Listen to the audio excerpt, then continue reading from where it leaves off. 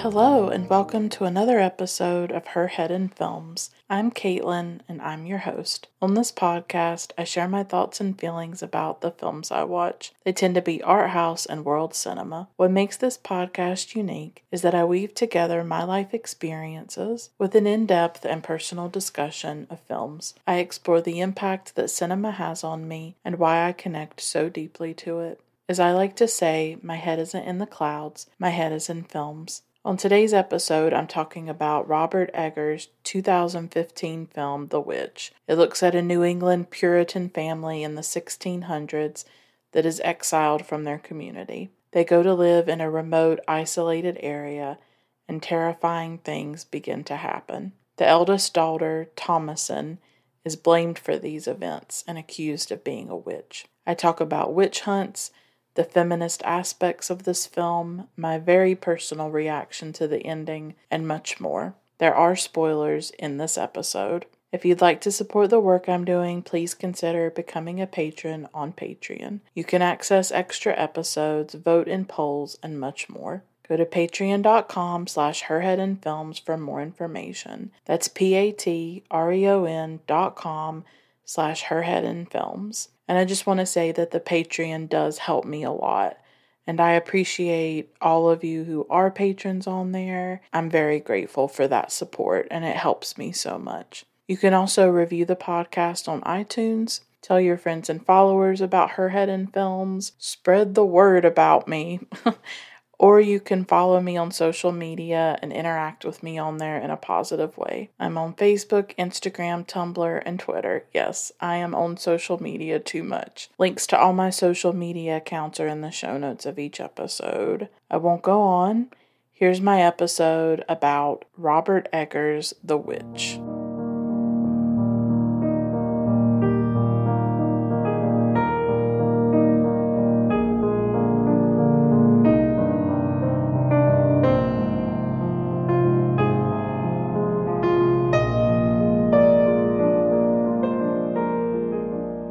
So I want to say that I probably saw this film in 2015 or 2016, around the time that it was released. It had a lot of buzz about it. Eggers won the Best Director Award at the Sundance Film Festival. So it did have a lot of buzz. It was pretty well known, pretty famous. When it came out, I would definitely say. And I don't usually watch a lot of horror films, but I do like historical films.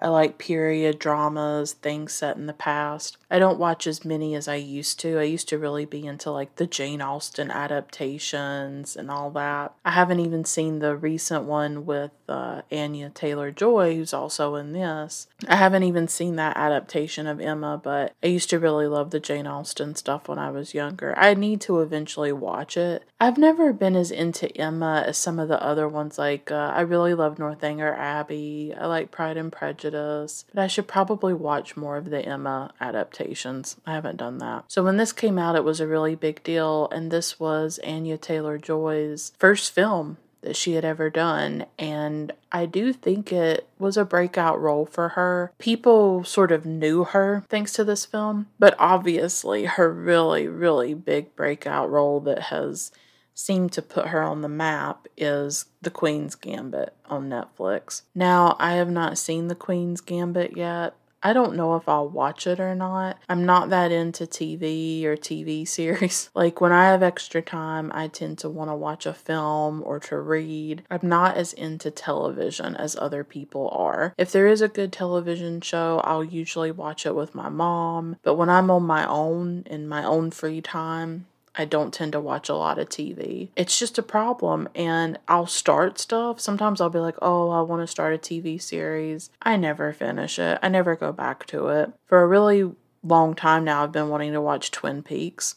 And I know there's a big fandom around Twin Peaks. I am really interested in the film Fire Walk with Me. I've heard all kinds of great stuff about it, but you really shouldn't watch it unless you watch the first 2 seasons of Twin Peaks. And I keep wanting to try, but then I'm like, what's the point in me watching the first or second episode and then never going back to it and never actually finishing it? Because years and years and years ago, I did try to watch Twin Peaks. I think I watched the pilot or some of the pilot. I never stayed with it. It's not because I wasn't interested. It's just there's something about television. I don't know. I just don't get into it the way that other people do unless it's like a true crime series or something like that. Or if it's a limited series, a mini series. I love Sharp Objects. Recently, I really loved Mare of Easttown. I also like a lot of British television shows because there are fewer episodes and they tend to be longer. So there might be 4 episodes in a British television show or for the season. Whereas with a lot of American television shows, particularly in the past, you could have 20 episodes in one season, and I just can't do it, y'all. I can't do it. When I was in college, I started watching Felicity with Kerry Russell in it, and I fell really in love with that show. I watched like the first 2 seasons and then I just stopped. I will start a series and then I will never finish it, and then I'm haunted by like, what happened on Felicity? What happened? I have no idea. I don't know because I never finish it. So will I watch The Queen's Gambit? I don't know. Maybe. Maybe I'll watch it with my mom one day and we will experience it. But that's been a really big show for Anya. Like, that has put her on the map. I think Emma helped as well. It seems like people have really responded to Emma and have really loved it. So her career recently has really taken off, and I think she's really good in The Witch. The Witch is the only thing that I've actually seen her in. So this film was really big when it was released. I just want to give a little bit of like behind the scenes making of information. I want to talk about a documentary about the persecution of women under the guise of witchcraft and the witch hunts in Europe. Then I will talk about the film itself. But I think all of this information is really important and it helps inform the way that I see the film and the way that I interpret it. So I just want to give some facts about the making of the film, like some little tidbits. Sometimes I like to do this on episodes. I did a lot of research for The Witch. Even research that I'm not even going to use in this episode. I wanted to do as much as possible because I just wanted to know my stuff, and I wanted to know about the film, about the period that it's set, and all kinds of stuff like that because it's set in the 17th century, as we all know. Thomasin, the character that Anya plays, was based on a real teenager in Salem. That's what Robert Eggers said. And I read a lot of interviews that he did.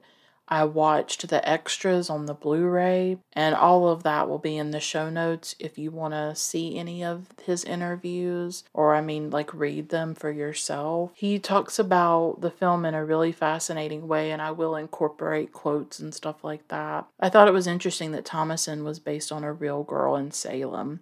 She had fits, and she believed that she was possessed by the devil. I thought that was a really interesting thing to come across. Interestingly enough, historians in Salem, Massachusetts, who have watched The Witch, they have said that it's extremely accurate, that it's probably one of the most accurate films about the period that they've seen. On the Blu-ray for The Witch, there is a Q&A that takes place in Salem, Massachusetts. They showed the film there, I guess in 2015, like when it came out. And they had this panel. Anya was there, Robert Eggers was there, and then some historians were there. And the historians talked about how impressed they were with the detail and how Robert Eggers really got it right. He wanted everything to be made the way that it would have been made in the 17th century. This wasn't even a big budget film. I think I read that it was made for $3 million maybe. That's not a big budget film, right? But it has the feel of, I think, a good budget. Like, it doesn't feel low budget to me. It does not feel cheap. It feels handmade. It feels like a lot of care and attention were put into the film, and you can feel it. And I think the historian saying that says a lot, that this is a very accurate film, they felt. They said usually they'll watch films set in the 1600s and they'll notice all kinds of details that are not correct. But when they were watching The Witch, it wasn't like that at all. Eggers says in that Q&A on the Blu-ray, he talked about how he wanted the shots to be really personal, almost as though these were his memories of his Puritan childhood. And in a lot of the interviews, he brought up the same metaphor. He wanted the shots to be personal, almost like he was, like when he was a child in the cornfield with his father, and he could smell the corn and he could see the mist and all this stuff. He wanted the film to have that kind of feel, that this is like a real Puritan childhood. And I think he accomplished that. The thing about this film is that I think when you watch it the first time, it doesn't really blow you away. Maybe for some people, it blows them away the first time. For me, that wasn't the case. And I've actually heard this from a few people where the first time they liked the film, but it didn't like blow them away. It took like a second or third viewing. And I've heard that from multiple people. And it's the same for me. I'd only seen it once when I chose to do an episode about it. So I just rewatched it for this episode. So this is my second time seeing it. It really it knocked me out this time. Like this time I was like, oh wow. The ending definitely had stayed with me, and I love the ending, and I'll be talking a lot about the ending in this episode. But like other parts of the film had maybe not stuck with me for some reason. I wasn't that like blown away, like I said. Like I wasn't just really amazed by it the first time. I think maybe because you don't know what's happening, and it's very spare. I think it's a very spare, almost minimalist film. There's not a lot of dialogue, for instance. All of the dialogue is like from the period. It's taken from transcripts and books, and it's very accurate. I think maybe it's a very foreign world, the world of the Puritans. It's so ascetic. It's so bare. It's so without pleasure or joy at all. It's a rough world. It's a brutal world of the Puritans in New England at that time. The film is just really, it's intense, but it's bleak, and he's mixing like realism with the supernatural. I think that's really interesting about this film. The way he mixes like really deep realism. The wood, the way the houses are built, the clothing, all of this realism with the supernatural folklore thing of the witch. Right? Of the witches and all of that. Something that lived in the Puritan imagination, and he's bringing that to life and making that very horrifying. He's bringing this Puritan nightmare to life, and he says that in interviews. That's what he was trying to do. So it's such an interesting mix in that way, and I think maybe when you watch it the first time, you're not sure what to make of it. I don't even know if I know what to make of it now that I've seen it a second time. But I do think it's very scary, and I think it's very powerful. I don't know if I want to call it feminist. I don't know. I don't know what it means to call a film feminist, to be honest with you. I am a feminist, but I'm always uncomfortable when I'm calling a film feminist. I think there are feminist themes in it, and he says in interviews that just kind of organically happened. I think whenever you're talking about witches and witchcraft and the persecution and oppression of women, I think feminism is gonna come to the surface in that. I don't know if it's a feminist film, but it made me feel a lot of things as a woman, particularly the ending, but also looking at the life of Thomasin and her mother Catherine, and I'll dig into that as I go on. What I'm trying to say is that with this second viewing, more things jumped out at me, more things resonated with me, I connected with certain things, I noticed more, I had more feelings about the film. You know, I have things that I want to say about it in this episode, obviously. So it's one of those films, like if you're listening to this episode and maybe you've only seen it once, I mean, maybe you already see the brilliance of the film. I definitely think it's worth watching it again. And, you know, in this era of the Puritans, the real world and the fairy tale world were very much the same in people's minds. And Eggers says that in interviews. And that's what he's trying to bring to life in the film, I think. Witches were real to these people. Witches were as real as another person right in front of them. Witches did not inhabit some kind of imaginative realm, or like they weren't real. They were like material beings to the people who lived during this time, and they were seen as supernatural beings. Eggers is trying to bring that to life for sure. He wants to transport us to the 17th century. And it's set in New England, and Eggers himself is from southern New Hampshire. So I thought that was interesting. It's set in New England, but it was not really filmed there. Much of the film was done in Canada, in Ontario. I think it was northern Ontario. It took 5 years to get the film made, and 4 of those years were spent writing, researching, and trying to get financing for the film. It was a journey for him, but he wanted the research to be deep and extensive, and he did. I mean, he learned everything he could about that period, and he also learned about the witch hunts in Europe and the witch trials in Salem and all kinds of stuff to create the film. And I think it shows in the period detail and in the attention to detail that you see in the film. And you don't often see that. This is the only Robert Eggers film that I've seen so far. I know he's become a big deal. A lot of people seem to love The Lighthouse. I've had it recommended to me. I haven't watched it yet. But it does look interesting. I know a lot of people like it, and maybe I'll explore it one day. What's interesting is that this film was basically shot in natural light. So the cinematography is very, I thought it was really powerful. I noticed it much more when I watched the film the second time. Everything is in natural light outside. And then when they do the interior shots, that's the candle flames and, stuff like that. But they didn't use any kind of artificial lighting. All of it was natural, both inside and out. The music, the soundtrack is by Mark Corbin, and after I watched the film, I actually went and listened to the soundtrack on Spotify, and I love the soundtrack. It's dark, it's dissonant, it's just perfect. I think it perfectly captures the era. Robert Eggers said that he listened to a lot of 17th century music, and that he wanted to use that in the film. And then they have that original soundtrack with the singing and the voices. It's a dark soundtrack, but I like it. I'm recording this in October of 2021, so we are in the autumn season, and I really love when autumn comes around. This is like my favorite season for sure. I love witchy music, and so I have had the witch soundtrack going a little bit. I made a playlist. I always have to make playlists. This is all I do now. I should be doing so many other things with my life, and instead I just end up making a bunch of playlists all the time. I make a playlist every day.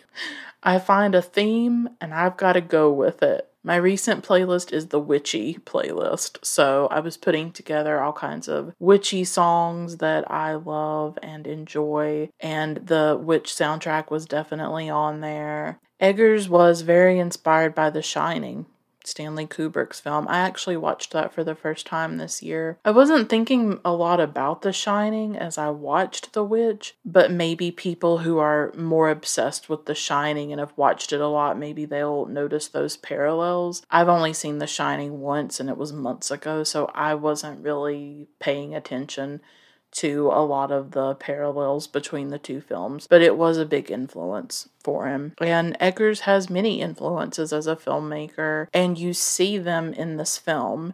He's inspired by the Dutch Golden Age, by Flemish painters, by Visconti, Kubrick, Carl Theodor Dreyer, Ingmar Bergman, and the painter Goya. So you see all of that in here. I absolutely saw the Dutch Golden Age because I myself love the Dutch Golden Age. I love Vermeer and Rembrandt. And in those interiors of the house and with the candlelight and all of that, I think you could absolutely pick up on the Dutch Golden Age. And sometimes when the family was at the table eating and they were just illuminated by the lamplight, I was very reminded of a painting by Vincent van Gogh in his early period before he went to the south of France and had this explosion of color on his canvases. He had darker canvases when he was younger, when he was starting out. And he has one called The Potato Eaters, and it's sort of a group of people, they're eating, and I think they're illuminated by like candlelight or a kerosene lamp or whatever they used back in those days. And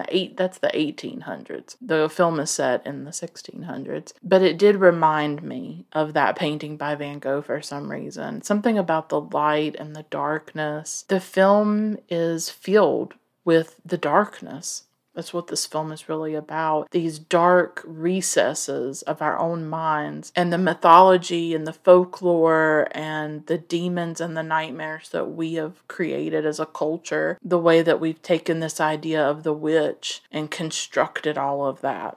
Constructed what it means to be a witch. What is a witch? It wasn't just an idea to people. It was a true, real, physical threat and danger in their lives. It was as real to them as heaven and hell. Heaven and hell were very physical back then, too. People believed these things were real. It was all they knew, and it was what they were taught. And that is the key to understanding the film and to understanding the history of what happened with the killing of women who were accused of witchcraft. And Eggers made a good point in one interview where he was like, yeah, it was about fearing women's power, of course. That is part of the mythology of the witch, or the narrative of the witch, right? Of women's sexuality and their power. But it was more than that. It was that the witch was a real being. The witch was a true danger and threat in the physical world. She didn't just exist as an idea. She existed as a reality for the people living back then and for hundreds and hundreds of years. Because the witch trials and the witch hunts of Europe lasted for several centuries. And that's what I want to talk about now. I love this documentary. This documentary is the reason that I chose to talk about The Witch. Earlier in 2021, I got interested in this documentary called The Burning Times by Donna Reed. It was done in 1990. It's part of a trilogy about women and spirituality, and I highly, highly recommend this trilogy. I've started to get really interested in feminist spirituality with the ideas of like the sacred feminine, the divine feminine. I'm not going to go on about it, but it's tied to sort of pre-Christian times, the times of paganism, the time before monotheistic patriarchal religion took over. We're talking about thousands and thousands of years ago, before Christ, before Christianity and before these monotheistic religions. There was a time before this patriarchal culture took over. This trilogy on women and spirituality by Donna Reed goes into all of that. There's no way I could summarize it in this episode, but it is about goddesses, about the worship of goddesses in pagan times, and about the way that women were revered in, thousands of years ago before Christianity and all of that came along. So the first part of the trilogy is called The Goddess Remembered, and I love it. It's so fascinating to learn about the worshiping of goddesses and the way that women were respected and revered in more pagan times. And then the second part of the trilogy is The Burning Times, which is about the witch hunts in Europe that took place for hundreds of years. And then the third film in the trilogy is called Full Circle, and it talks about modern feminism when it was made in the early 1990s, about the issues facing women under patriarchy and living in a patriarchal culture. It's a wonderful trilogy made in the early like the late 80s, early 90s. Still relevant. It still resonates, and I highly recommend it. I think I'm always searching for some kind of spirituality in a weird way. I'm not religious. I've talked about this a lot on the podcast. I am an atheist. The thing is I'm not religious, but I am in search of spirituality. And that's hard to explain, maybe. I don't believe in anything supernatural. I don't believe in like energy, or I'm not even into astrology, really. I'm not into crystals and all that. I feel like when you talk about spirituality, it's always attached to the new age stuff, and I'm not judging anybody who's into that stuff. I'm saying for me personally, it's not something that I think a lot about or that I'm into. But I am always searching, I guess, for like some kind of spirituality. And so earlier this year, I came across this idea of feminist spirituality, which is tied to like pagan times and learning about the goddesses and learning about women from history. And it's about being more connected to nature and to yourself. I don't know. It's just really interesting, the whole idea of the divine feminine and the way that women were revered in the past, before everything just went to shit, before the monotheistic religion started and the patriarchy really started, and capitalism and just all these terrible things that have oppressed and harmed women for centuries now. And so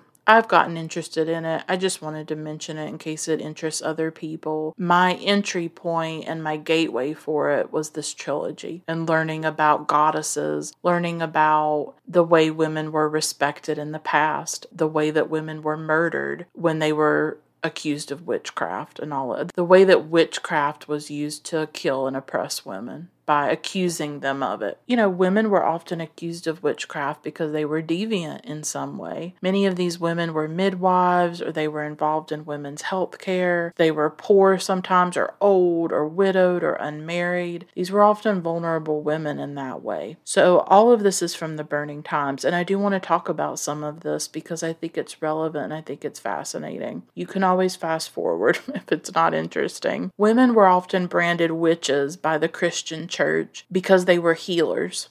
Often it was very connected to women who were healers or who were involved in something connected to women's bodies and health. Many of these women who were healers, they were continuing the traditions of the pre-Christian days, the days of paganism. And the church found this very threatening. And so they ended up going after these women. The word witch, I thought this was really interesting in the documentary. I don't know how accurate this is. This is what the documentary says. The word witch comes from the Anglo-Saxon root wick, which means to bend or shape. This is according to a woman named Starhawk in The Burning Times. And she talks about how witches could bend or shape consciousness, and then they could shape events in the real world. And this is what made them dangerous, right? Is that witches were active participants in the world. They were healers, or they were often involved in women's reproductive health or women's everyday lives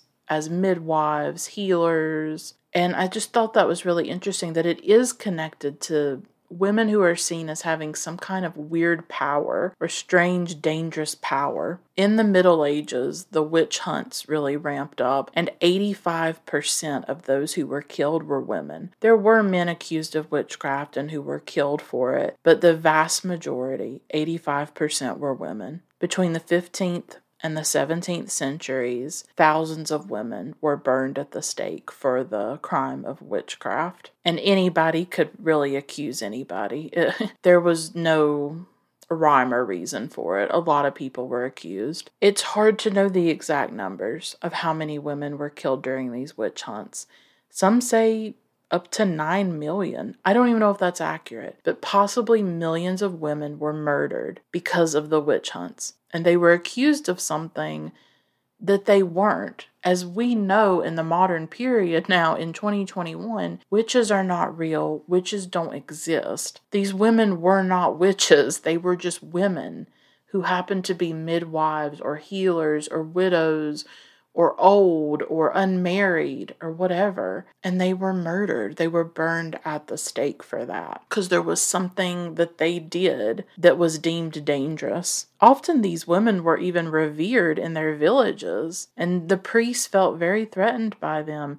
Think about it. The midwives were lessening women's pain in childbirth, but the documentary says that that pain was supposed to be a punishment for what Eve did, for the sin of Eve. They didn't want women taking away other women's pain during childbirth. These women were intervening in sexual reproduction by giving birth control and abortion to women. These were dangerous women, particularly the ones that were involved in healthcare for women. New laws were introduced that said if a woman tried to cure, if she tried to be involved in healing, but she had not studied, she was a witch. and she had to die. Now, a lot of women, most women, were barred from universities. So this is how the medical profession or the medical establishment started, and how it got so dominated by men, is that they kept women out of these universities. And this made it so that the medical profession would be dominated by men. I mean, this really happened. The rise of the witch hunts, it's not totally clear what caused it, but the plague came in the 1500s. There were lots of epidemics for the next few hundred years in Europe. People did go to women for help during this time, and the female population started to increase from the 15th to the 16th century, maybe because more men were dying in war. Women were outliving and outnumbering men, which means more women weren't finding husbands. They were becoming more independent, and this was threatening. Now, women didn't have rights to property or inheritance at this time. They relied on charity for the most part. But if a woman did have property, they immediately became suspect. They were also suspect if they were old, if they were widows, if they were spinsters. All of these women were vulnerable to being accused of witchcraft. They were easy scapegoats for the plague and for the diseases and epidemics that were ravaging a lot of rural villages. And the witch hunts happened exclusively in rural areas of Europe. That's where it was taking place. These women were being attacked in the rural areas. Institutions just felt very threatened, and it was easy to blame these women. It was easier to blame witches than the Pope or the bishop or the priests or the religious establishment for all the woes, for all the horrible things that were happening in Europe during those centuries. So the witch became a scapegoat. The witch became something to blame anytime bad things were happening. That's why I'm talking about this, because this is what happens in The Witch, in the film, is that bad things are happening in this family, and the witch becomes the blame. The witch becomes the scapegoat, and Thomasin becomes the scapegoat, particularly since she's going through puberty and she has started her period. And she's going from a young girl into a woman, right? It's always a transition phase for women when they start their periods. She becomes the scapegoat when all of these bad things start happening. So in a way, this family is a microcosm of something that actually happened throughout Europe during the witch trials and the witch hunts. Is that when bad things happened, women and witches got blamed for it, for sure.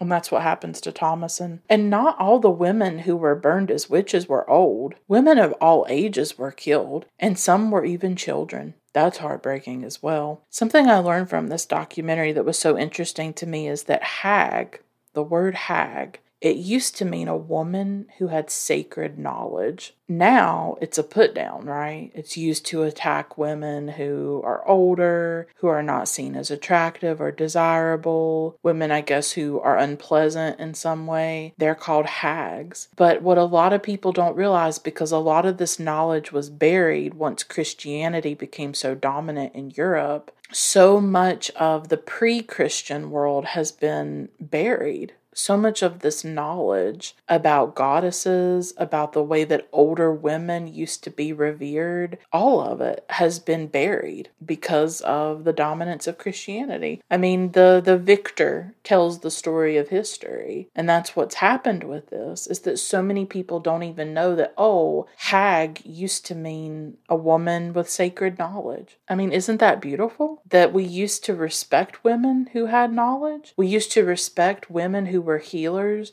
and who were continuing the knowledge and they were handing down knowledge. They were continuing the traditions that they had learned, and they were helping other women. And isn't that beautiful? And we don't even know any of that. That's why I love that trilogy by Donna Reed. Goddess Remembered, The Burning Times, and Full Circle. All of them are on YouTube. Find them and watch them. It was mind-blowing and it was beautiful. That's what I'm loving about this feminist spirituality, is just connecting to myself as a woman and connecting to all the other women who came before me in history, including these women who were murdered in Europe for witchcraft. These are our ancestors.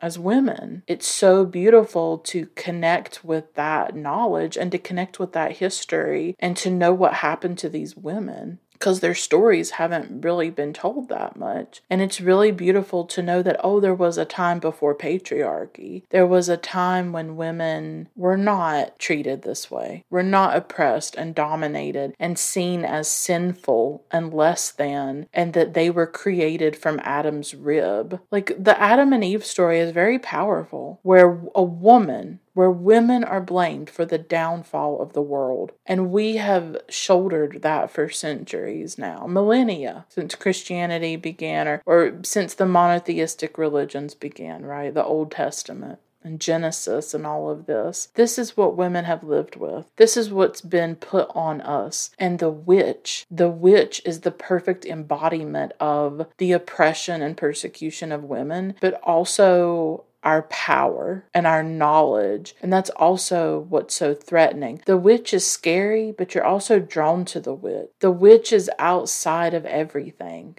In a way, she's outside of desire. She's outside of all of these constructs of what a woman should be. The witch breaks all the rules.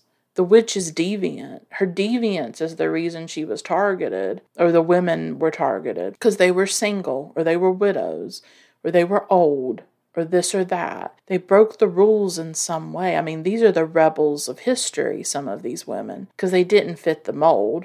And they didn't play by the rules all the time. And I just think this knowledge is a beautiful thing. And these women were murdered. They were killed, and no one kept their story going. There's so many of these women we'll never know their names. And they were killed because they were women, pretty much. And they were dangerous, and they were scary because of their power. They were seen as powerful in a frightening way. They could heal, or they had property, or whatever. They were old. And that was dangerous because they were outside the bounds. They defied what was expected of women. Old women were revered back in the pagan times because they passed down ancient knowledge to other people. I love it. And it is true that women did used to meet in groups in the forest. I thought that was really interesting when I was watching the documentary, is that that's what happens in The Witch at the very end. That did happen. Women would meet in the forest to talk, to share knowledge, to be together, I guess, for whatever reason. They would perform rituals, they would share news, all kinds of stuff. But gradually that started to be turned into something evil for women to gather together in the woods. And you see that fear come to life in The Witch of like, oh my gosh, a group of women together. Oh my Lord, right? Often the women in this film are isolated. So it is very powerful to see all those women, to see the witches gathering together at the very end and being together in front of the fire. There's something very powerful about that, I think. What a lot of people don't know about the witch hunts is that they were a business, and the same happened in Salem when the witch trials happened. This was profitable. That's the missing thing that a lot of people don't understand. These witch hunts and the attacking of witches or attacking of women under the guise of witchcraft. There's a lot of reasons for it, but there was also a profit motivation involved here. There was bookkeeping, there were charges. The lawyers made money, the judges made money, the people who locked up the witch, who fed her, who escorted her to the courthouse. All these people made money off of this. People made money, and often the witch herself had to pay for her own trial. They would take her property, her assets, and she would be expected to pay the bill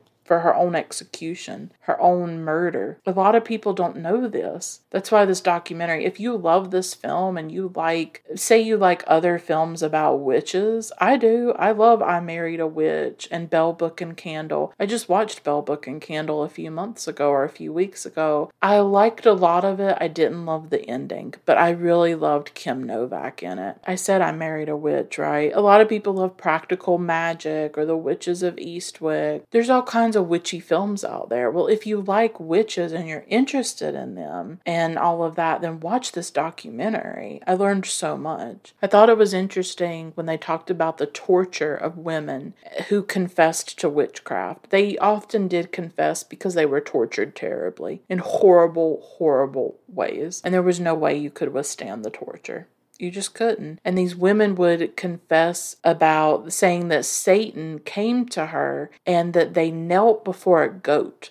I thought that was interesting. Apparently the goat is associated with the devil and with Satan. And you see that in The Witch with Black Phillip. The goat becomes this symbol of the devil. And once the devil became this popular concept, there also became this idea that women were allied with the devil. That fed this mythology too about witches, or this folklore. I'm not sure what to call it. I guess folklore would be the only way to talk about it, right? Women were seen as being more vulnerable to Satan because we're irrational and we're emotional, and also we're sexual. We are seen as not having control over ourselves. That is the way that women are oppressed.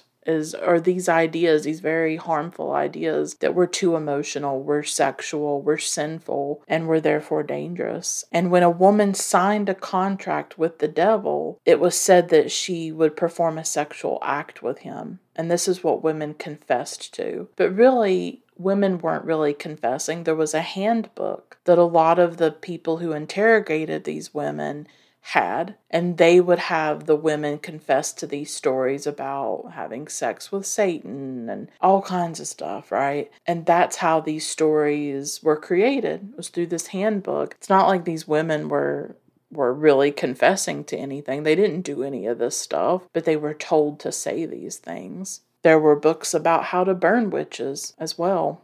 It's horrifying. I mean, millions of women probably died this way because they were accused of witchcraft. And yet there are no monuments to these women.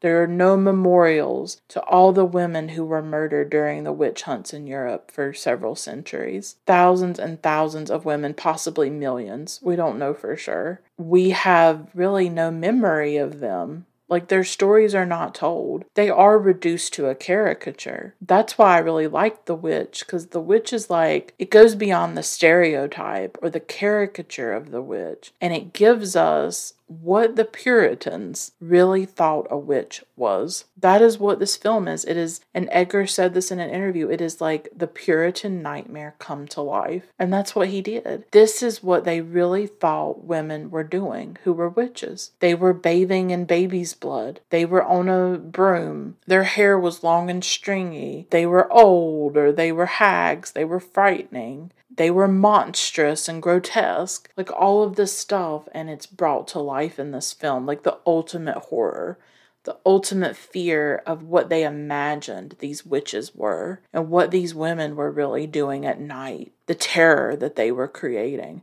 These people lived in fear of this thing they created, this idea of a witch. That idea was so powerful that it led to the murder of so many women for centuries. And it still is with us today. All of that misogyny and all of that sexism is still with us today. This idea that women are too emotional and they're sexual and they're sinful and they're dangerous. All of that's still with us to some extent. Not as bad as the 1600s, but it's not easy being a woman in the world. So I wanted to talk about, all of that. I think that documentary is fascinating. And now I'll talk about the film The Witch.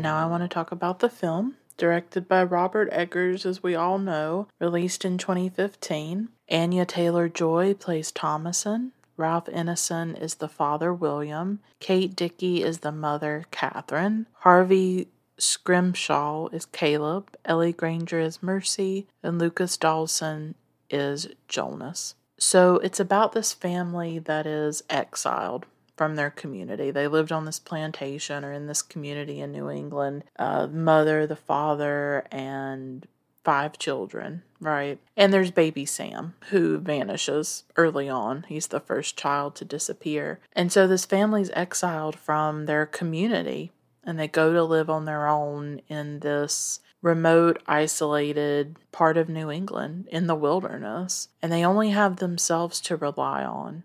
And as soon as they get exiled and they're in the wilderness, basically, that's when crazy stuff starts to happen and disturbing things start to happen.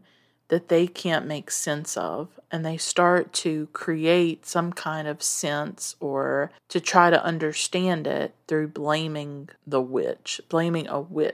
And then they start to blame Thomasin and believe that she's in league with the devil, with the witches, and Thomasin starts to get blamed for this stuff as well. And she's present for quite a few of the things that end up happening, whether it's Sam disappearing or when Caleb vanishes and then reappears. She's present for all of that, and she becomes the scapegoat in a lot of ways. It's a simple story.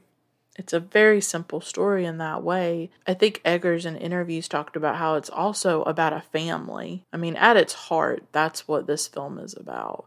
It is about a family, and I think it's about a family really falling apart and disintegrating. Instead of being there for each other, supporting each other, they turn on each other because their life is so hard and so difficult. I think it's hard for us to imagine in the modern period that we're living in what life was like back then. But I do think that a film like The Witch gives us insight, and it gets us as close as we're probably ever going to get, because we don't have photos, we don't have video, we don't have any kind of proof like that or evidence of what life was like back then. But this film, through its verisimilitude and its historical accuracy, gives us something. It gets us closer to the truth or the authenticity or the reality of what life must have been in the 1600s. I mean, think alone about the darkness. You don't have electric light. You don't have street lamps. You don't have any lamps at all. You have candlelight and you have the sunlight, and everything else is darkness when you don't have those things. So it had to be a scary time. You have people dying very young from illnesses. There's a lot of death. There's all kinds of things. This is a time in history that it's scary to be alive, and it's hard to be alive because you don't understand things the way that we understand them now. You do not understand what is going on, and they are searching for something to blame. They're searching for a way to understand it. And the witch becomes the figure. The witch becomes the scapegoat. The witch becomes the thing to blame, to fear and to blame with all of this. So I wanted to start with something a little bit personal before I talk fully about the film. I briefly lived in New England for about 5 or 6 months during the winter. It was brutal for me. I'm from the South. In the South, we're not used to that kind of winter. We're not used to feet and feet of snow. We're not used to constant snow. We're not used to any of that. We're not used to the kind of cold that you have in the Northeast and in New England. There would be cold advisories that if you were outside too long in those temperatures, you could get frostbite. There's nothing like that in the South. We get snow every now and then. It's not a constant thing at all. We do not go much lower than like the 20s or 30s. And in New England, when I was there, I think Snowmageddon happened when I was there too. That was fun. Not really. I still have nightmares about my days in New England for like 6 months. It was terrible. I was so miserable. I think that was one of the most miserable times of my life. I hated it there. I really do apologize to any of you who live up there and you love it. The fall was pretty when the leaves changed, but the snow and the cold, the darkness, that was a dark time in my life when I was living there. So I have really negative feelings about it. But what I wanted to say is that something that stays with me about my brief time in New England are the woods. And me and my family, for the few months that we were there, we lived in an apartment. And there was like the apartment, and then there was a field, and then there were woods. Now, growing up in the South, I love the forests. I've always been an outdoors person in that way when I was growing up. I loved being outside. I loved being in nature. I loved being in the woods and the forests. They were a magical, beautiful, fun place to be. And I always loved being in the woods with my friends when I was a little girl, running around and picking up the leaves and all kinds of stuff. I loved it. The woods in New England, in the wintertime at least, were absolutely creepy and eerie and spooky. And I remember I had my dog Boomer at that time. Boomer died earlier this year in May. That was really sad. I've talked about it a little bit in some past episodes, but he passed away. We had him for 10 years, and he was a really sweet dog. And so when I was in New England, I would take Boomer outside to use the bathroom, and usually there was snow all over the ground and ice in the parking lot. That was fun. I was miserable. And so I would take him outside in the snow, and I would stand out there in the dark, usually, sometimes under the moonlight. I still remember standing outside looking at the woods on these snowy evenings, and it was like the hairs on my body stood up. Those woods felt so haunted and dark. I still can't put what I felt into words when I would look at those woods. It was palpable. It was this physical darkness that I still can't even put into language. There was something threatening about the woods for me. I would wonder what lurked inside of all those tangled branches, what could come out of that deep, foreboding darkness. It's never left me, that feeling. It felt haunted.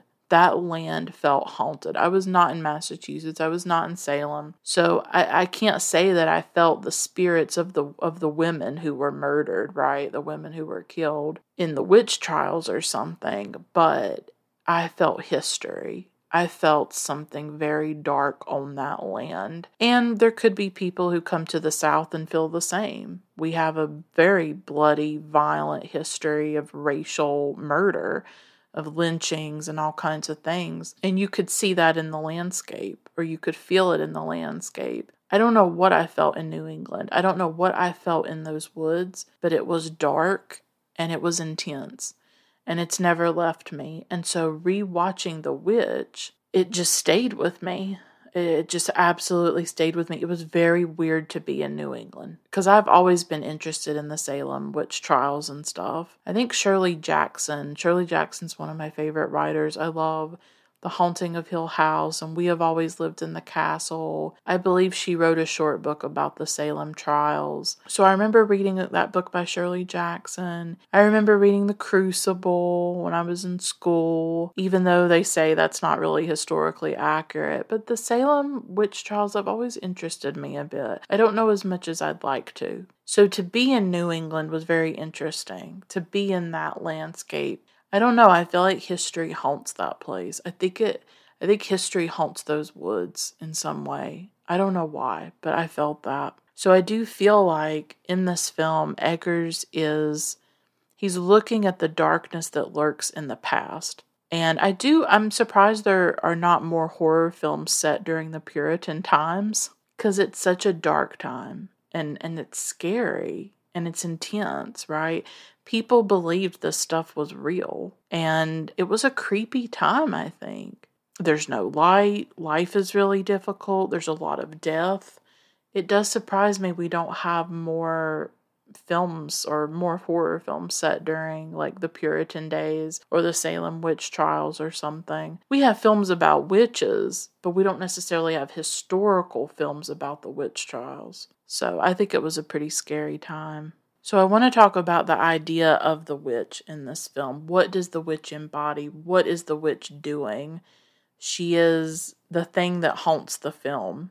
This witch or multiple witches that we see throughout the film. And Eggers talked about the figure of the witch in a lot of interviews. He did an interview with the AV Club, and he says that the witch, quote, embodies men's fears and ambivalences and fantasies about women and female power. In that period, in this extremely male-dominated society, the evil witch is also women's fears and ambivalences about themselves and their power, unquote. I think that's really interesting where he brings that up in interviews where it's not just about, the witch doesn't just embody men's fears of women, but perhaps women's own fears of themselves and what they've been taught to fear. That's the thing, is that women back then were taught that they were sinful. They were taught that they were inferior, that they were not on the same level of men. But they were also taught that they had this sexual power over men, but they didn't necessarily know what to do with that, right? And they felt ashamed of it. And so I thought it was interesting that he brought up that the witch could embody both of those things, not just men's ideas of women, but women's own ideas and women's fears of what they are. And this internalized misogyny or something that like, I must be evil. It reminds me of a scene early on with Thomasin where she's praying to God and she's talking about all her sins and all the terrible things that she's done. She talks about how she deserves to be punished for it. So women themselves at this time, they believe what they're told about themselves, that they are evil, that they are sinful, that they lure men, right? Or they do all these things to men. So I thought that was just an interesting thing to think about, that maybe the witch could embody that as well. Not just how men feel, but how women have been taught to feel about themselves. And maybe the witch is also a figure of like what happens to you if you step out of line. In a lot of ways, what the film is doing, and maybe this is what makes it unique and so unexpected, is that it's taking the whole idea of the witch seriously. And I feel like Eggers is saying, what if witches were real? What if these witches were real? What would they look like? What would they sound like, right? What would they do? And he's bringing, like I said earlier, the whole Puritan nightmare, the whole Puritan imagination. He's like getting into the Puritan imagination and saying and bringing to life what they truly feared about the witch. And that's who we see in the film. He's taking us into that nightmare. And what we're seeing in the film is like these tales come to life, these nightmares made real. They really believed that women covered themselves in blood, that they had sex with Satan, that they flew on broomsticks, that they would go in the woods and dance naked and all of this stuff. This is the Puritan nightmare come to life. And that's what he gives us in the film. The ultimate villain is this witch. I think what's interesting is the way the film mixes the violence of the witch and the liberation of the witch. Because it is a violent film. It is a bloody film. It's a terrifying film. But at the end of it, the witch is actually the path to freedom for Thomasin. Or you could argue the devil is, that Satan is, that she signs the contract with. He's her access to freedom, possibly.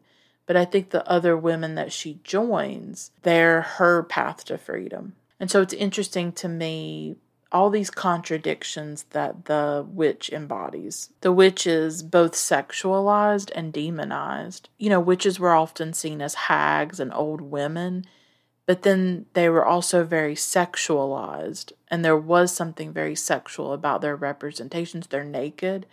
They never have clothes on, right? Their bodies are always exposed, but their bodies are not necessarily beautiful. They don't look like models or something like that, but they are naked and they are sexualized at the same time that they're seen as like hags and gross and grotesque. I think that's an interesting contradiction. The witch is seen as both ugly and alluring. So I think people projected all kinds of things onto the witches, all these terrors and desires, all these fears about the female body, about female power. Think about when Caleb goes into the woods, right? And the witch is this voluptuous woman who seduces him and then suddenly turns into the old hag figure. The witch in the film embodies all of these things. Terror and sexuality, the grotesque, the horrific, but also the sexual. And I personally just find that fascinating. Because people are contradictory. I mean, we're filled with all kinds of contradictions, aren't we, as human beings?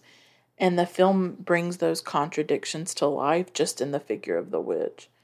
And all of the ways that she's constructed and thought about. Witches really were an explanation for the inexplicable. They were the scapegoat, the ones who got blamed for when these frightening and really terrible things would happen. And I think something that's really terrifying about this film is how small the human beings are in it, how little control they have over their lives. They can't control the weather or nature or what happens to their crops. The women have no control over what happens to them in any way. And they're exiled from the community and they go into the wilderness, basically. And I love the way the film composes the shots of the woods. I didn't talk about that earlier. The shots of the woods are fascinating to me, where they take up the entire screen. I mean, they're so massive, right? These trees. And often the family, like you'll see one member of the family contrasted against all these trees. And they look so small against the woods. The wilderness looks vast and the trees in the woods look massive. And the family members, they look so tiny and so small. And really, the woods become a site of terror. That's what's also interesting about New England. Like I said, when I was growing up in the South, I loved the woods. I loved playing in the woods. But in this film, the woods are a place of mystery and terror, because it's in the woods that all these bad things happen. The baby vanishes, baby Sam vanishes. Caleb gets seduced and abducted. So the woods become a very terrifying place where inexplicable things can happen at any minute. And Catherine, I think Catherine shows the mother, Catherine shows a fear of the woods. She doesn't like when William takes Caleb into the woods, if I'm correct, at some point in the film. She doesn't really like when they go into the woods, because she sees them as a very dangerous place for the children. And they are dangerous. They are a dangerous place, and they're also where the witch ostensibly lives. And we see at times some woman in a red cloak in the woods. After baby Sam is kidnapped, we see the little old lady in the red cape going through the woods. And so the woods are also like the home of the witch, it seems like, right? And they're encroaching on her territory. They have come out to this place, to the wilderness, to live, and they have to share that space with whatever is out there. And they don't have control over anything. They certainly don't have control over the crops, because they're struggling to even grow anything. They're basically like starving. They have very little food, and they had no control over their lives, no control over the weather or nature or anything like that. And that's scary. That's like really, really scary. That's part of the fear in this film for me personally, is like not having any control over your life. And the women live that for sure. Thomasin and Catherine, they don't have any control over their lives. Thomasin is controlled by her parents and what they tell her to do. She doesn't have any real freedom. And Catherine is controlled by William. William makes the decisions in the family and she doesn't get a say in it. So there are several times in the film when we see the witch, we actually see her. I thought this was a fascinating part of the film too, where I guess Eggers could have just left it more ambiguous. He could have left it to our imaginations and not shown the witch at all. And he could have implied that there was a supernatural explanation for things, or maybe there was a rational explanation for things. He doesn't do that. He absolutely shows us the witch. He brings that Puritan nightmare to life. We first see her when Thomasin is playing peekaboo with Sam and the baby disappears.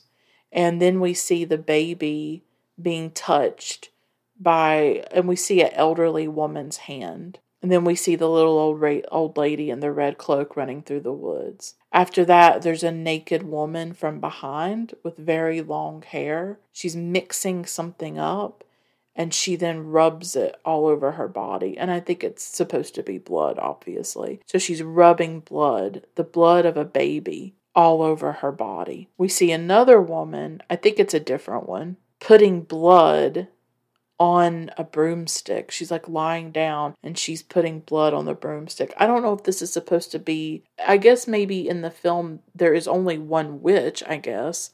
and she takes many different forms possibly, or are these multiple witches? It wasn't clear to me. But I was not expecting that when I first saw the film. I was expecting something more ambiguous, something more tied to the rational or to the realism of the film. And instead, the film opens up and gives us something much more supernatural, unexpected, in the realm of fantasy and folklore and fairy tale. Eggers does refer to the film as like a fairy tale or a folk tale. And so he takes us into that world, and it's the world that the Puritans themselves inhabited.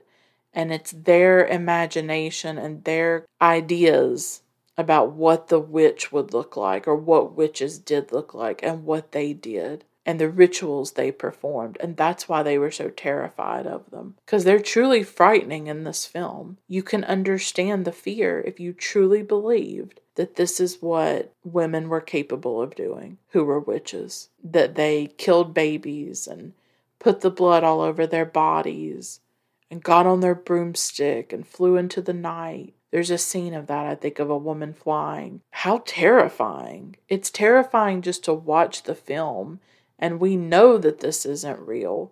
Can you imagine being a Puritan in the 1600s, and this is what you believe is happening? This is what's in your nightmares. This is what you're terrified of. Later in the film, Caleb and Thomasin leave the farm or leave the home, and they get lost in the woods. Thomasin insists on going with him to set the animal trap. And then the horse gets spooked. Thomasin's thrown off of the horse. And the dog goes after a rabbit, and later on Caleb finds the dog completely gored. And then as he's walking in the woods, he comes across this hut where this young, beautiful, voluptuous woman in this red cloak comes closer, and he gets closer and closer to her, and she kisses him, and she puts her hand on his head, and her hand transforms into an old woman. Female sexuality was a fear. It's interesting how women's sexuality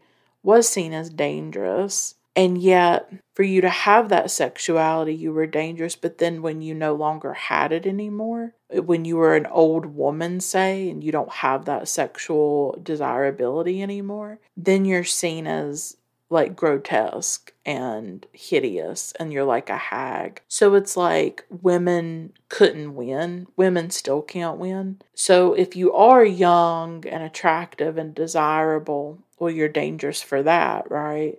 Because you're tempting men. But then if you lose your desirability and you're not attractive and you're no longer young, well, then you're also dangerous. Because you're old and maybe you have too much knowledge, or you're not married, or you're widowed or something, and you're gross now. You know, you're not young and beautiful and sexual, right? So again, women can't win. Women are punished either way. You're either too sexual, or you're not sexual, or you've lost your desirability. And either way, there's a fear.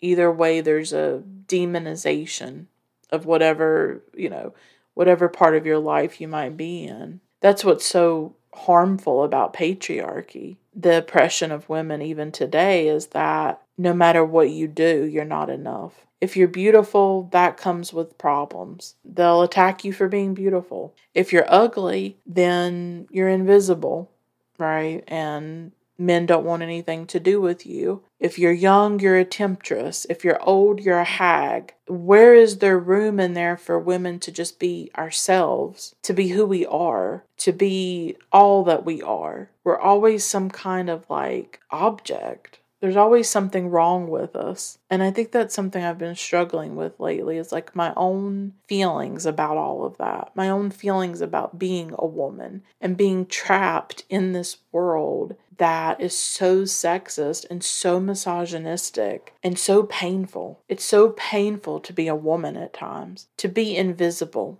to be unattractive. Because I've talked about this time and again. I'm not seen as some beautiful woman in the world. I'm very ignored. I'm very invisible. And I'm not seen as desirable and attractive. And living in this Instagram age, where I'm constantly bombarded with this, where I feel like more and more women's worth is so tied to our bodies and our looks and our desirability. I think it's even worse now.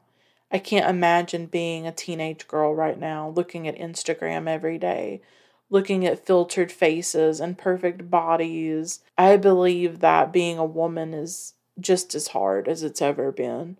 And the standards that you are held to are just as bad as they've ever been. And it's the beauty standards. They are suffocating. They are so destructive and harmful. The way that we are defined by our looks and our bodies. It is not something that men are dealing with in the same way. I'm not saying men are not held to certain standards, but it is nothing on the level that women are. It is like our only definition. It really is our desirability. I really feel that way. I truly think social media has made it worse. I don't mean to sound like an old fogey or something, but I'm 32 years old struggling with body image issues and self-hatred and invisibility and all of that. And I just can't imagine being much younger and not knowing who you are, not having a sense of self, and wanting to be found attractive and wanting to be valued and loved and cared for, and knowing that so much of you is defined by what you look like and if you're seen as beautiful and desirable. It's brutal. You really are just never enough as you are. I realized recently that is a huge aspect of my life and a huge source of suffering for me, is that I've always felt like I was never enough as I was. I wasn't enough for my family. I've never been enough for men, that's for sure. I've always failed these standards. I've never lived up to these standards that were expected of women. I'm not enough for this world. I'm not enough for this culture, this society. There is not a place for me where I can be valued and cared for and loved the way that I need. I haven't felt accepted. I haven't felt loved unconditionally except by my parents. I have not felt treated well in this world. And I'm still struggling with the damage of it. The self-hatred, the lack of confidence, the lack of self-esteem, the lack of love, the lack of attention. It hurts to be invisible. It hurts to not be seen. It hurts for people to not want to know you. It hurts for people to not be interested in you. It hurts for men to discard you and to not even give you a chance or want to know you as a human being. All of that hurts deeply. To not be loved, to not be considered, when it comes to being in a relationship.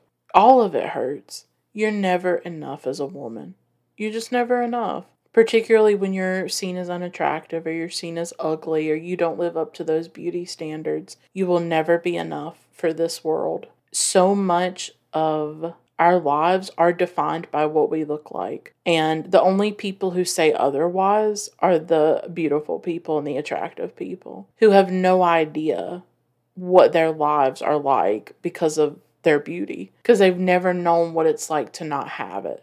And it comes with its own issues and complications, but being seen as unattractive and being invisible in the world is pretty damn painful. And it's caused a lot of suffering for me that I still struggle with. So anyways, I'm just saying that for women, we're never enough. We're too beautiful, we're not beautiful enough. We're young, we're old, this, that, and the other. You'll never be enough. And I think the witch and the representation of the witch embodies a lot of that. So yeah, I just wanted to linger on the meaning of the witch, right? And all the things she's endowed with. All of the cultural meaning. They're trying to make a life in the wilderness, but they're struggling with that throughout the film. And I thought it was interesting how the most ordinary things can become menacing in the film. A rabbit, a goat, the woods. Everything was endowed with this meaning or something. Because in the Puritan imagination, like Edgar said, the real and the fantasy, the real and the fairy tale were the same. Because they did believe in things like witches and the devil and God and heaven and hell. There's this weird mixture of the real and the fairy tale in the world of the Puritans, it seems like. They're trying to make a meaning out of their lives. They're trying to control their lives, and they don't have anything. They don't have any control over it because nature is wild. Nature is uncontrollable. That's what makes it so frightening. We're always trying to control nature. And it's interesting, we call it Mother Nature, Mother Earth, and we're always trying to control it just like we're trying to control women. But nature can't be tamed. And that's what the family finds out. The longer that they're in the wilderness together, the more that they're falling apart. I mean, that's what the film's about as well. It's about this witch, it's about all these things happening, but it's also about a family falling apart, a family breaking down under the pressure of being on their own, and they're failing. They're failing at the crops. The father's failing. All he can do is chop wood.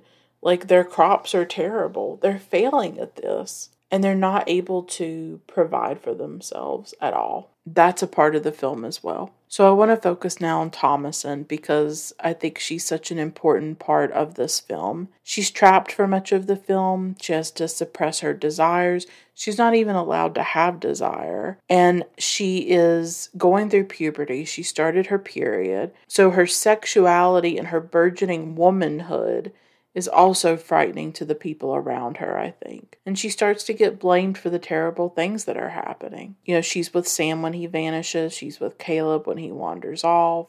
And then when he's also found. It's telling that almost everything gets blamed on women. We are forced to shoulder immense burdens in this world. This is what I was talking about, being a woman. We are often responsible for others, and we take on the blame, right, when something happens to them. And because Thomasin is present for all these things, she gets blamed. And also when she's milking the goat, she's milking this white goat, and blood comes out of the udders. She becomes the scapegoat and the blame for anything out of the ordinary or strange or weird that happens. It's almost like her sexuality is seen as causing it, that because she's going through this transition from girl into woman, that's almost seen as a trigger for these events or something like that. Her puberty, right? Her burgeoning sexuality and womanhood. Her starting her period also is going to initiate her leaving the family. Catherine tells her that she is going to have to leave and serve another family eventually. And then at the end of the film, they do talk about Thomasin leaving. Well, they're going to go back to the plantation before the ending where they all die, right? They're going to go back to the plantation, and the plan is for Thomasin to get with a family that she can work for. Her entire life is just being told what to do and doing what everybody tells her to do and being in service to everybody. She doesn't get to have her own desires, her own life. Everybody else tells her what to do. She's like a maid and a servant. And she's also very sexualized. I mean, there are times in the film when Caleb is looking at her breasts. That was really unsettling, for sure, to see that. And there's that scene where she's by the river and Mercy comes up to them. Thomasin and Caleb are together by the river. They have a very close relationship. This is when Thomasin threatens her, "I be the witch of the wood." And Thomasin says that she was the witch who took Sam. She says that when she's sleeping, her spirit leaves her body and she dances naked with the devil. She says that she gave Sam to the devil and that she'll make any man or anything she wants vanish. And this scene was interesting to me. It's a scene of power. It's a scene where Thomasin is embracing the witch.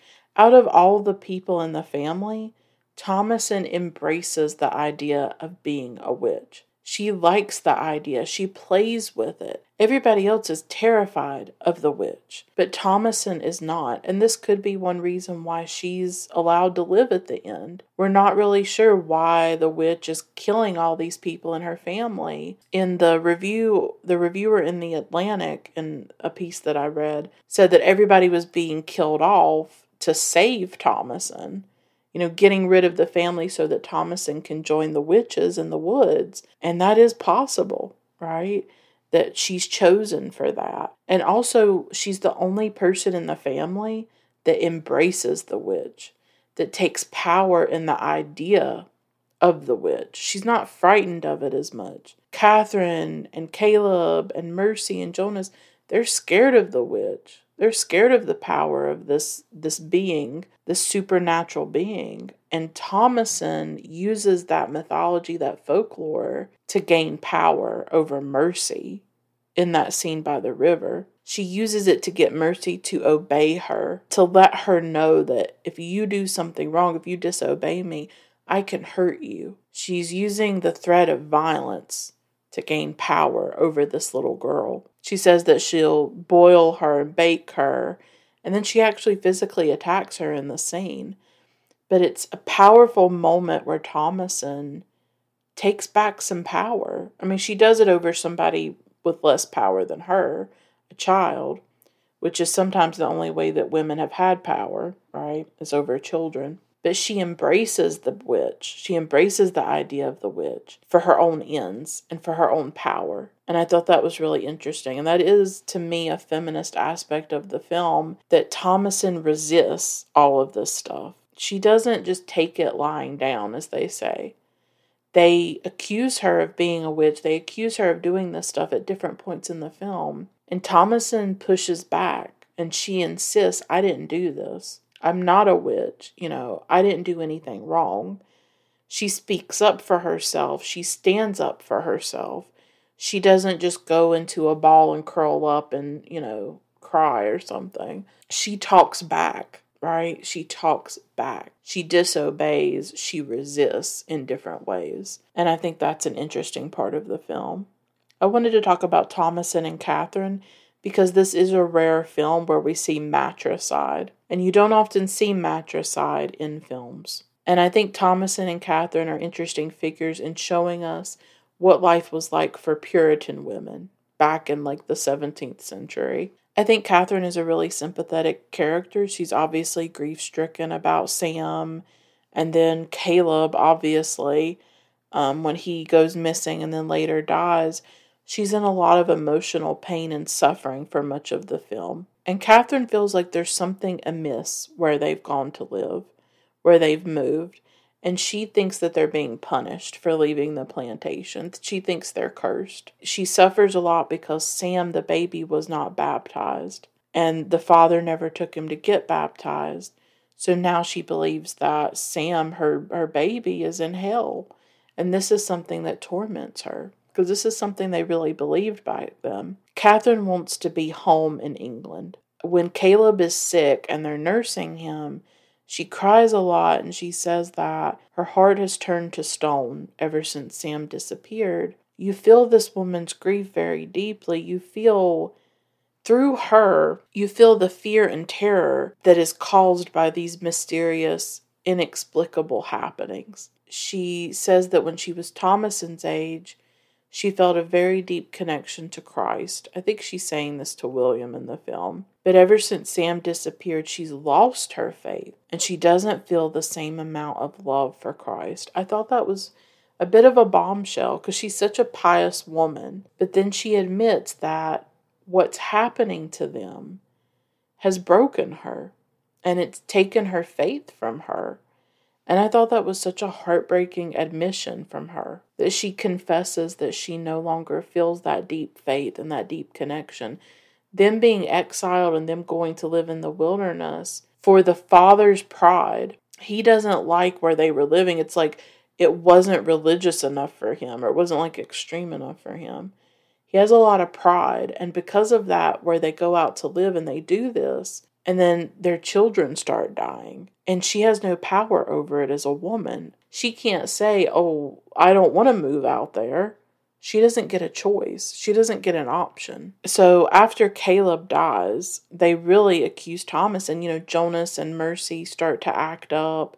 I think Mercy talks about the scene at the river when Thomasin says that she was a witch, right? One of the terrifying things about this film is the experience of being accused of something you have not done, of being accused of witchcraft that you haven't committed, which is what happens to Thomasin. And it reminds us that women throughout history went through this, where they were not responsible for the disease and all of this stuff that was happening in their villages, but they became the scapegoat for those things. And in a way, to me, Thomasin represents a lot of these women from history, a lot of these witches who were burned and murdered for centuries, being accused of crimes they did not commit, and they are murdered for those crimes. Being accused of being a witch is what leads to their death.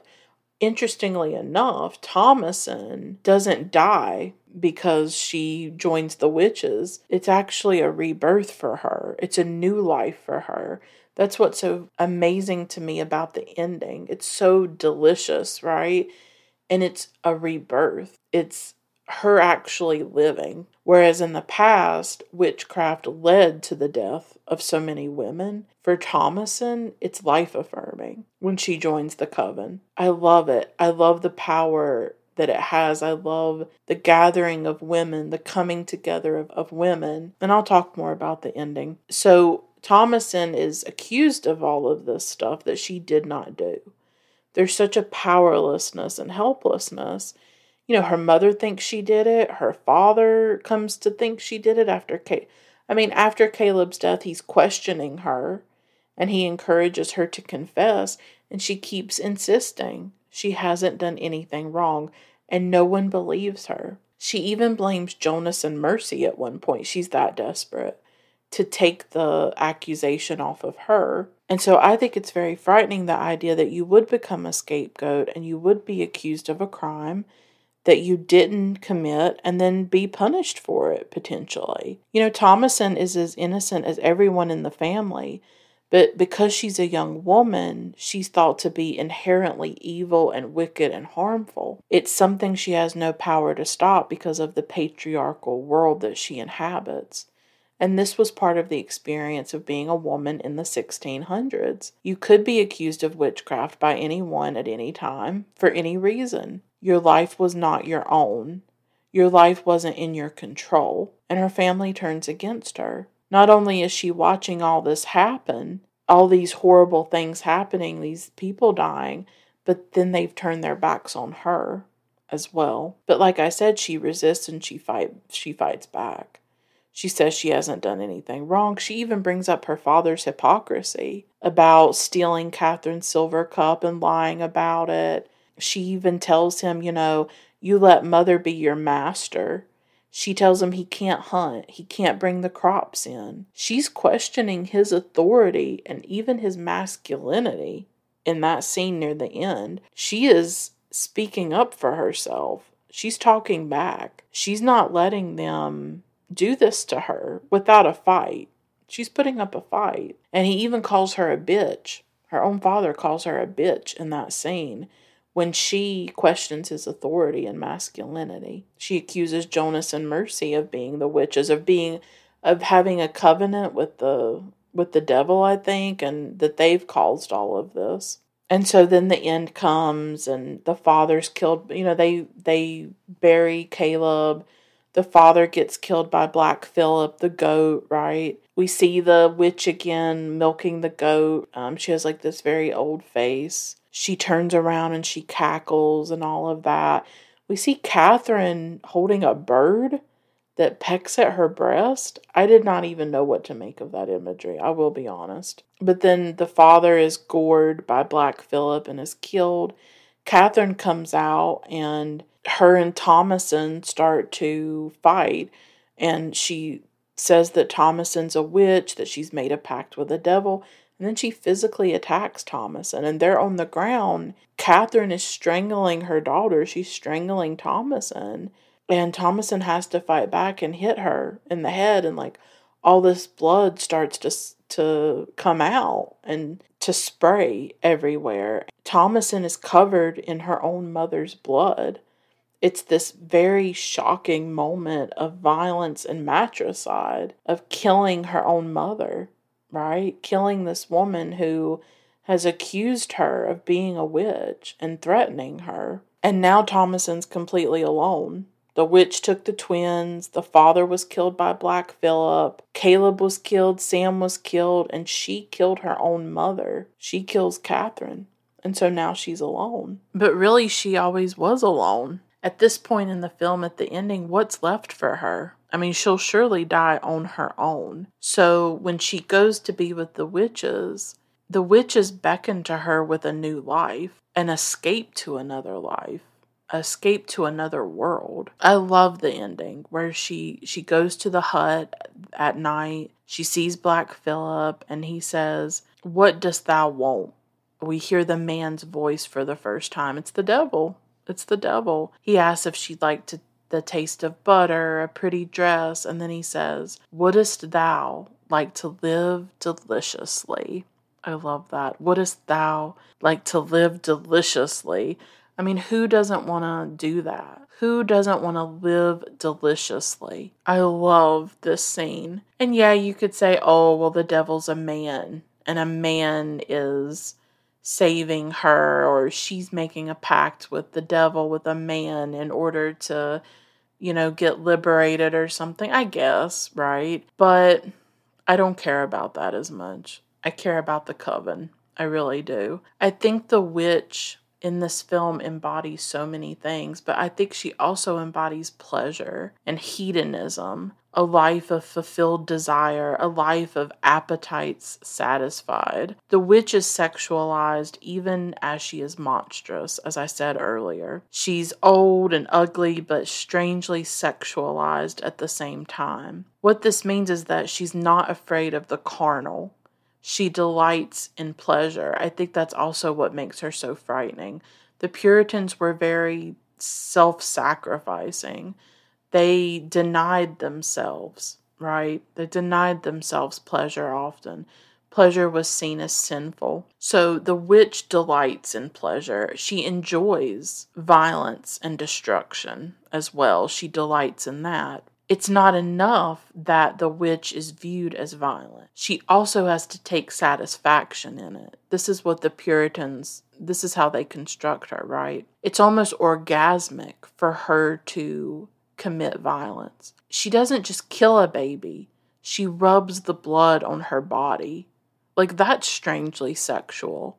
I mean, think about, instead of putting lotion on your body or something, you're putting blood on your body. She's taking pleasure in the blood and the violence. So there's something about the witch that is also carnal and is also tied to pleasure. Even when she's doing something bad or violent, she's taking pleasure in it. And the pleasure is also subversive. The pleasure is also dangerous. To feel any kind of pleasure. Because as a woman, you're the daughter of Eve. You're sinful.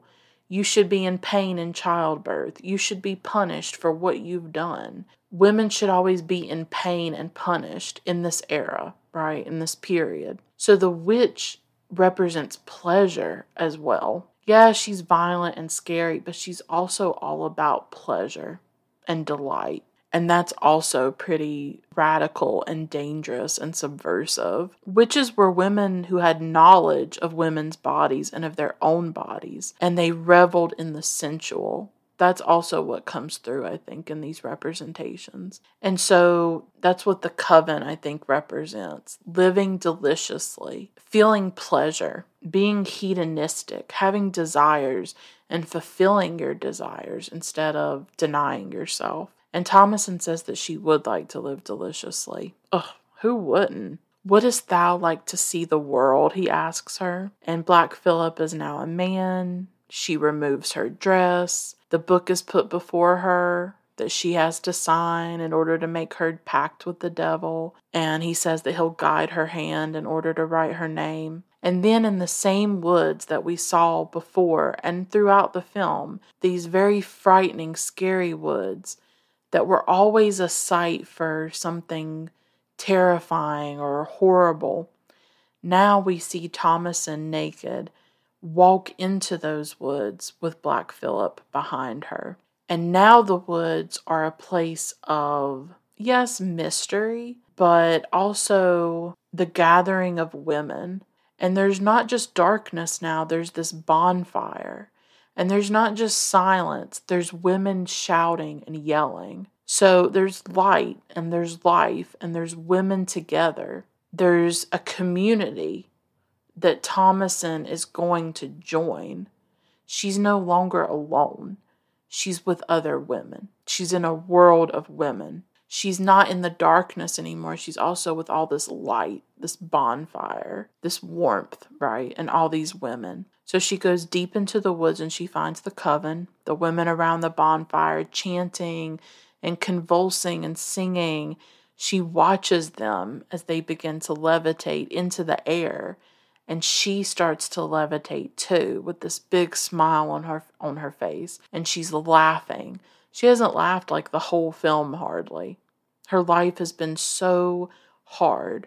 There's been such drudgery and oppression and deprivation. Her life has been defined by deprivation. She's laughing. She's entering a space of freedom where being a woman is no longer sinful or dirty. She's entering a space of power and pleasure and liberation. That's what it felt like to me. And it was beautiful to watch. I was so affected by this ending in a way that I wasn't the first time.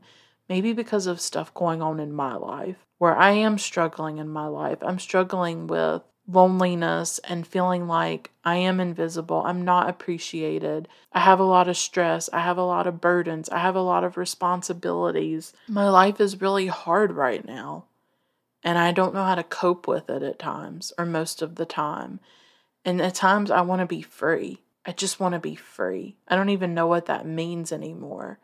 But I know that I'm not fully free. And she is free. She's free of the Puritans. She's free of the very earth as she gravitates above it. Gravity no longer has any meaning for her. And some primal part of me longs for this kind of thing. Just pure freedom from this world that oppresses me. From my body and my sex and my desire. A world that makes me hate myself at every turn. I want to be free, like Thomasin. That's what I see in this ending, is freedom, is liberation. Not even the earth can hold her down anymore. Nothing can hold her down. Her burdens are gone. She's floating. She is floating. Thomasin is unchained and unleashed.